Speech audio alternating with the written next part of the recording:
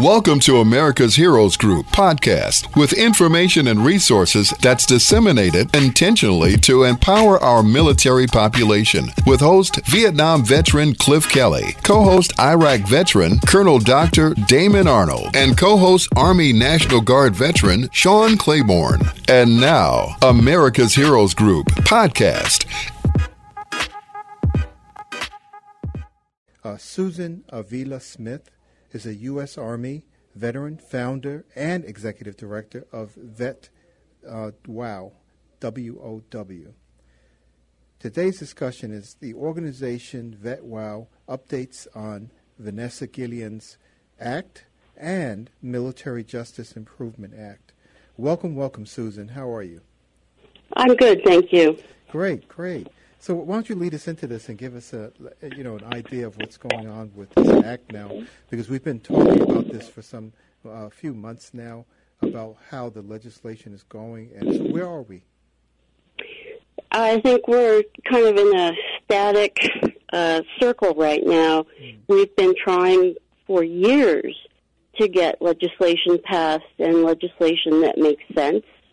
We've been trying to get the chain of command out of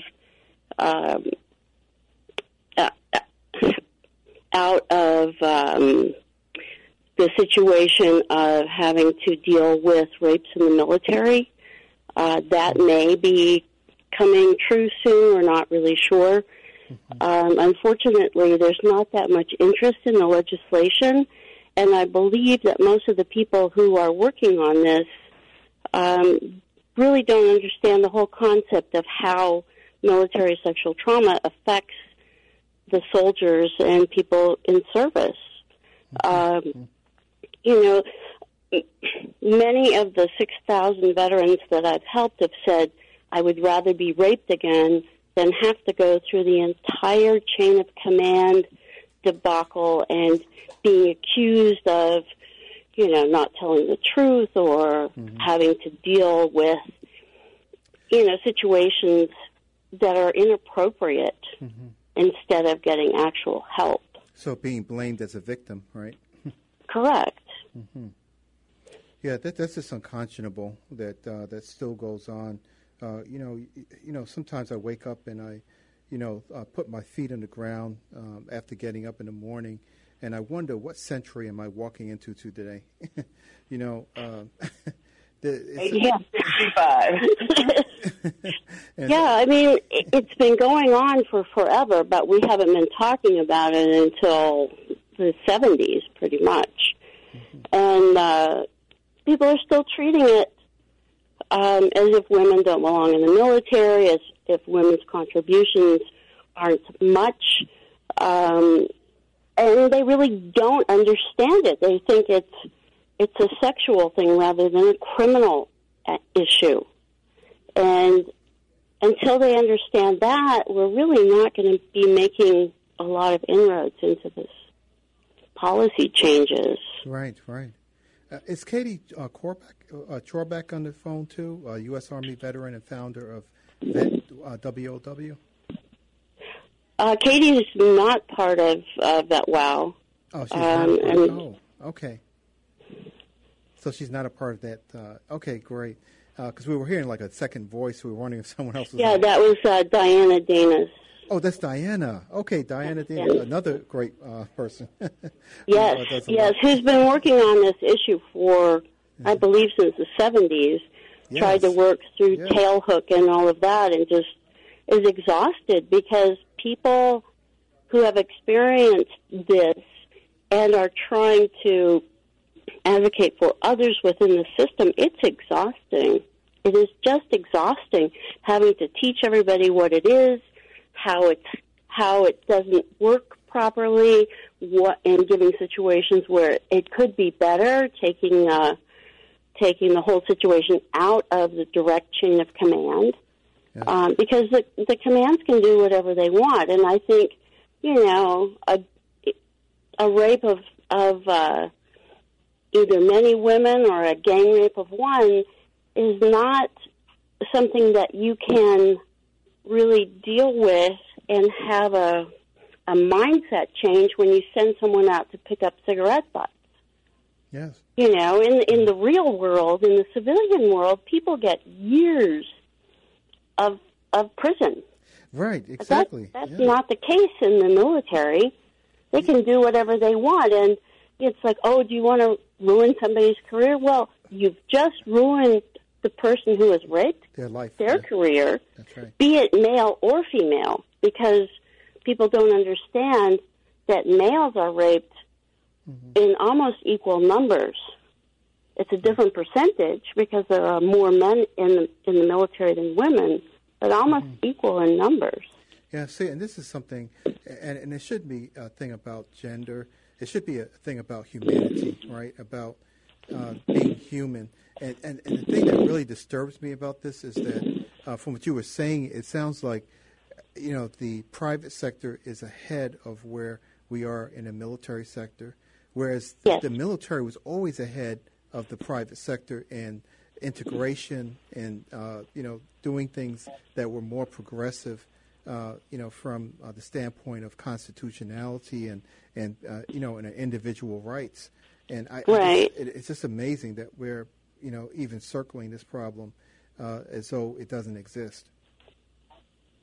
Right. I mean, when I started helping other people with this in 1996, I figured getting veterans benefits was going to be something that was the most concrete and most helpful to them, rather than tackling the whole legislative issue. Because, I mean, you've got to have, I mean, we have teams of people doing it, and we still have made no progress. I mean, they've been doing this pretty steadily since 2012, but people have been working well before that to get things changed. And, you know, with the senators and House of Representatives, they change over and you have to retrain the next ones coming in. The same with commanders and the next one's coming in. And the same with troops, the next one's coming in. It's something that it just rolls over, and it's like, oh, what a surprise. We have a problem with this. You know, Vanessa Guillen is not the first person to be murdered and have this covered up or ignored. I know that Private or PFC Lavina Johnson has had 15 autopsies, and they have still decided, the military, the Army has decided it's still suicide. Yes. Even though it's not possible that she poured gasoline on herself and lit herself on fire after she was dead. I mean, there's so many inconsistencies, and they just go, well, that's what it is. Oh, my goodness. That's just that's horrible. So it is. And I don't think that people understand how pervasive and how horrible this affects people. I mean, the majority of people that I've worked with, I would say maybe 1% can hold down a job.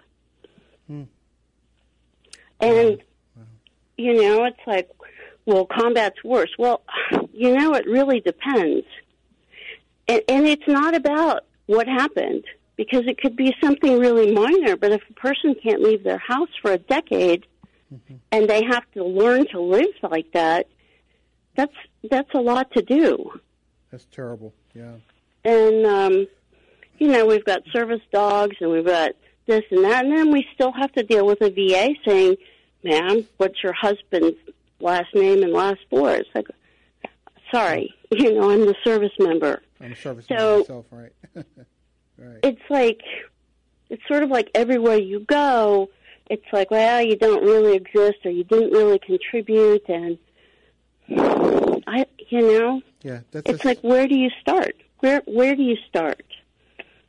Yeah, I think you start with making sure that people realize that women are voting citizens too, and they have a place in the rebuilding of the infrastructure of this country, and have been participating in it in every facet of work, from doctors to nurses to lawyers to legislators to faith-based leaders. I mean, there's not one education. There's not one asset, that we have as a society that women have not been involved in creating or helping to build. Right, but we have to recognize, too, that men are victims of this as well. Yes. In fact, I've represented 2 survivors of Jeffrey Dahmer, and they were in the military when they were assaulted. And let me tell you, they've had some serious issues to overcome. And it's hard to explain to a civilian. You know, we were at a gathering after watching a film about males being raped in the military, and the hostess kept saying, "Oh, come on and come swimming," you know. And one of them just leaned over to me. And it's like, she can't deal with my physical scars because he had physical scars all over his body. It was summertime in the Southwest, and he was wearing a turtleneck and long pants. Oh, right, just to cover up, yeah. Yeah, because Jeffrey Dahmer had been practicing medicine on him and doing craziness, yeah. Some surgeries that he learned about, and and in fact, I know the nurse who taught him how to do medical autopsies, and she's gone through drug and alcohol rehab and trying to get her life on track because she's feeling guilty about it, and that's not right. Yeah, absolutely. You know, she was threatened with being kicked out of the military after reporting so many male sexual assaults, and so she stopped reporting them. Oh, boy. But if they had listened, they would have known that they had a serial rapist, and that's the situation in most of these cases. They get away with it once, they know they can get away with it again, and, you know, what's going out for an hour and picking up cigarette butts? That's not really too much of a punishment because it's not on paper, and the civilians only get interested in this as soon as you hear about troops to teachers, because then when a known rapist who has no paperwork following them goes in with their children, then they get concerned. Yes. You know, so what are the bills right now that people should be looking at, and how can service members? I was talking earlier about once we get home, you still have an obligation to your battle buddy. We were talking about this earlier about benefits administration and how as a battle buddy you may have to write a statement where if you saw someone suffer from a TBI, traumatic brain injury, from an IED or RPG. So we have a responsibility as battle buddies here also, right? So when we return from service overseas, if we were in a combat zone or if we were, stateside, doesn't make a difference. As long as we were serving, we still, if we retire, if we're out of the service, even if we're in the service, we still have a responsibility to our battle buddies. And so if men and women are being raped, that is a heinous act, and we should be participating in making sure that the chain of command understands that position too. Right, and what service members don't understand is on their exit physical, all they have to write is, "I experienced military sexual trauma." And that will cover everything. All the care is free from VA, whether they're service-connected or not, because there's a 1992 federal mandate that says anyone who's been raped in the military is entitled to free care. And that's something that Diana Danis had put together. So, the rules and regulations for military sexual trauma, or MST, are different for claims, and they're different for the rules and regulations. They don't go along the same way, and the service officers and the people at the VA don't understand how it works either. And so the veteran is thinking, I have to tell my story in a way that's convincing so that they'll believe me, and that's not true. Okay. They have to state, I was sexually assaulted or I was personally assaulted in the military, and these are the things that have affected me. I started taking over-the-counter medication. I started using illegal drugs. I started getting in trouble with the law. I started going to sick call without any particular reason. I started taking leave. I broke up with my husband, fiance, my family, whomever. Mm-hmm. Those are the kinds of things that they need to know. Nobody believes that, but VA believes it so much they created a special form, which is a VA 21-0781A. It lists these 14 markers, and that's what they look at. And so you don't have to say, I was raped by 5 people at this motel outside of Post. Blah. It doesn't. That you say you have military sexual trauma. How did it affect you? Okay, can you give that VA form again? The name of it. The VA form number 21-0781A. Okay. That is considered quote-unquote evidence for your claim. You don't need anything else. If you didn't file a report, you didn't tell anybody, that's okay. This is your evidence. You need 3 things to win your claim. You need a diagnosis of PTSD, anxiety, and or depression, whatever you've been diagnosed with. You need a nexus, which is the link to service, and that can just be their provider looking at them saying, I read Susie's medical file, and it's my opinion, more likely than not, that their PTSD, anxiety, and or depression is a direct result of military sexual trauma and this form. And that's it. Okay. And I've won close to 6,000 claims this way. And, sometimes I have to train the people who get paid to adjudicate those claims. But that's what's written in Title 38 on how this works. Yes. So you asked about the current bills. So the MJIA, the new version from Gillibrand, is not published yet, so we don't know what's included in that. The same with the Vanessa Guillen Act from Jackie Spear.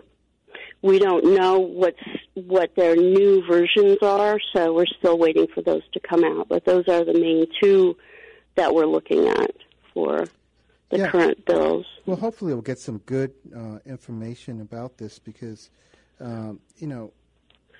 with this kind of sexual trauma, first of all, most people, you would not wish this on your mom, your sister, your aunt, your uncle, your brother, right, or your father. And just to see that this is going forward and people are not paying attention to it is just a travesty to begin with. And right. I mean, they're still in the mindset that this is sex. And I don't want to hear about sex, with my daughter having sex. This is not sex. This is a crime. Mm-hmm. And, I think military sexual trauma covers everything from exposure to rude posters and jokes all the way up to gang rape and murder. Yes. And so we can't say military rape because it's not always rape. It could be sodomy. It could be, there's everything in the middle of that, between that range. Well, there's got to be a better term. Thank you. We're running out of time, but we had to have you back again. Susan Avila Smith, incredible information you gave us. And Diana Dennis, you rock. You're one of our great stars out there helping. Yes, she is. Both men and women to overcome this issue and to fight and champion for the right cause.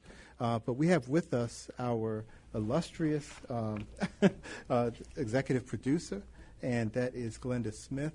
And she is going to also, talk to us about something. But Congressman Danny K. Davis, in conjunction with Congressman Bobby Rush, Alderman Sophia King, and Alderman Pat Dowell, Near North Health, Jesse Brown VA Medical Center, Gift of Hope, and the Consortium of African Americans, Doctors and Healthcare Professionals, Howard Brown Health, Tracy Alston, First Ladies Health Initiative. I know Tracy, excellent person. Norman's Bistro, Chiropractic Chicago, MacArthur's Restaurant, and at Nanette, HealthNet. This is surprise gifts for mothers who are going to be showing up, and will supplies while supplies last. They will be getting some special things. Mother's Day drive-through health informational and family-free COVID-19 vaccination event. And we have someone that is like, everyone knows her. It's Pam Morris, our gospel sister. She is going to be there as well with WVON and CoMed Holman Health Center, Near North Health, 4259 South Berkeley Avenue, Chicago, Illinois, 60653. Be there, be there, be there. It's going to be Sunday, May 9th, 2021, and everyone better know about that day. That's Mother's Day. It's 9 a.m. to 3 p.m. Be there or be square. And you can phone them at 773-533-7520 if you need to. But be there and bring your mom, bring your sister, bring your aunt, and also bring Dad, too, because Dad's Day is coming up soon, but everyone needs to get vaccinated. That's right. And as always, Congressman Danny K. Davis is leading the charge. Bravo, bravo, bravo. Bravo. Last Friday, the Governor Talk Radio and myself got our first vaccination. So please, people, please do it for yourself. It's not about politics. It's not about trying to appeal to someone's ideology of who is right or wrong. Do it for yourself. Protect yourself. I was terrified. So I have to tell you my truth. That night I didn't sleep well at all. I tossed and turned. I got up and prayed because I needed validation from God that I was going to be okay. So yes, Cliff and I went to Apostolic Church of God last Friday. Walgreens and other partners was there. It was so well organized and professional. Oh, kudos to Dr. Byron Braziers and the Apostolic Church of God. Wonderful job. Okay, we got the vaccination. I felt a little soreness the next day, and that's it. I did Pfizer.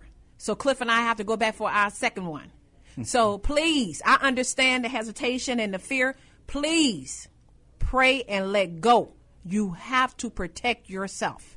You have to, because this virus is serious and it does not discriminate at all. So please, thank you to the technical producers, the best guys at WVON, Art Gaza, Titus Williams, our digital media producer, Tyree Middlebrooks. You can call America's Heroes Group at 312-803-2618.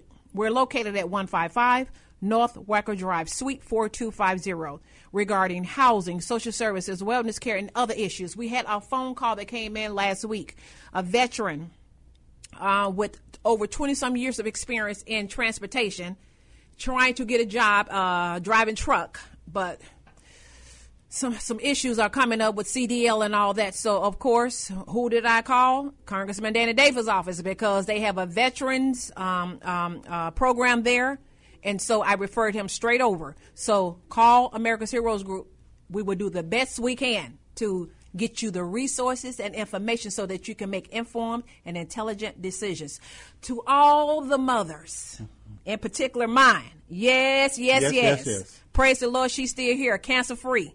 Cancer-free, 3 years later.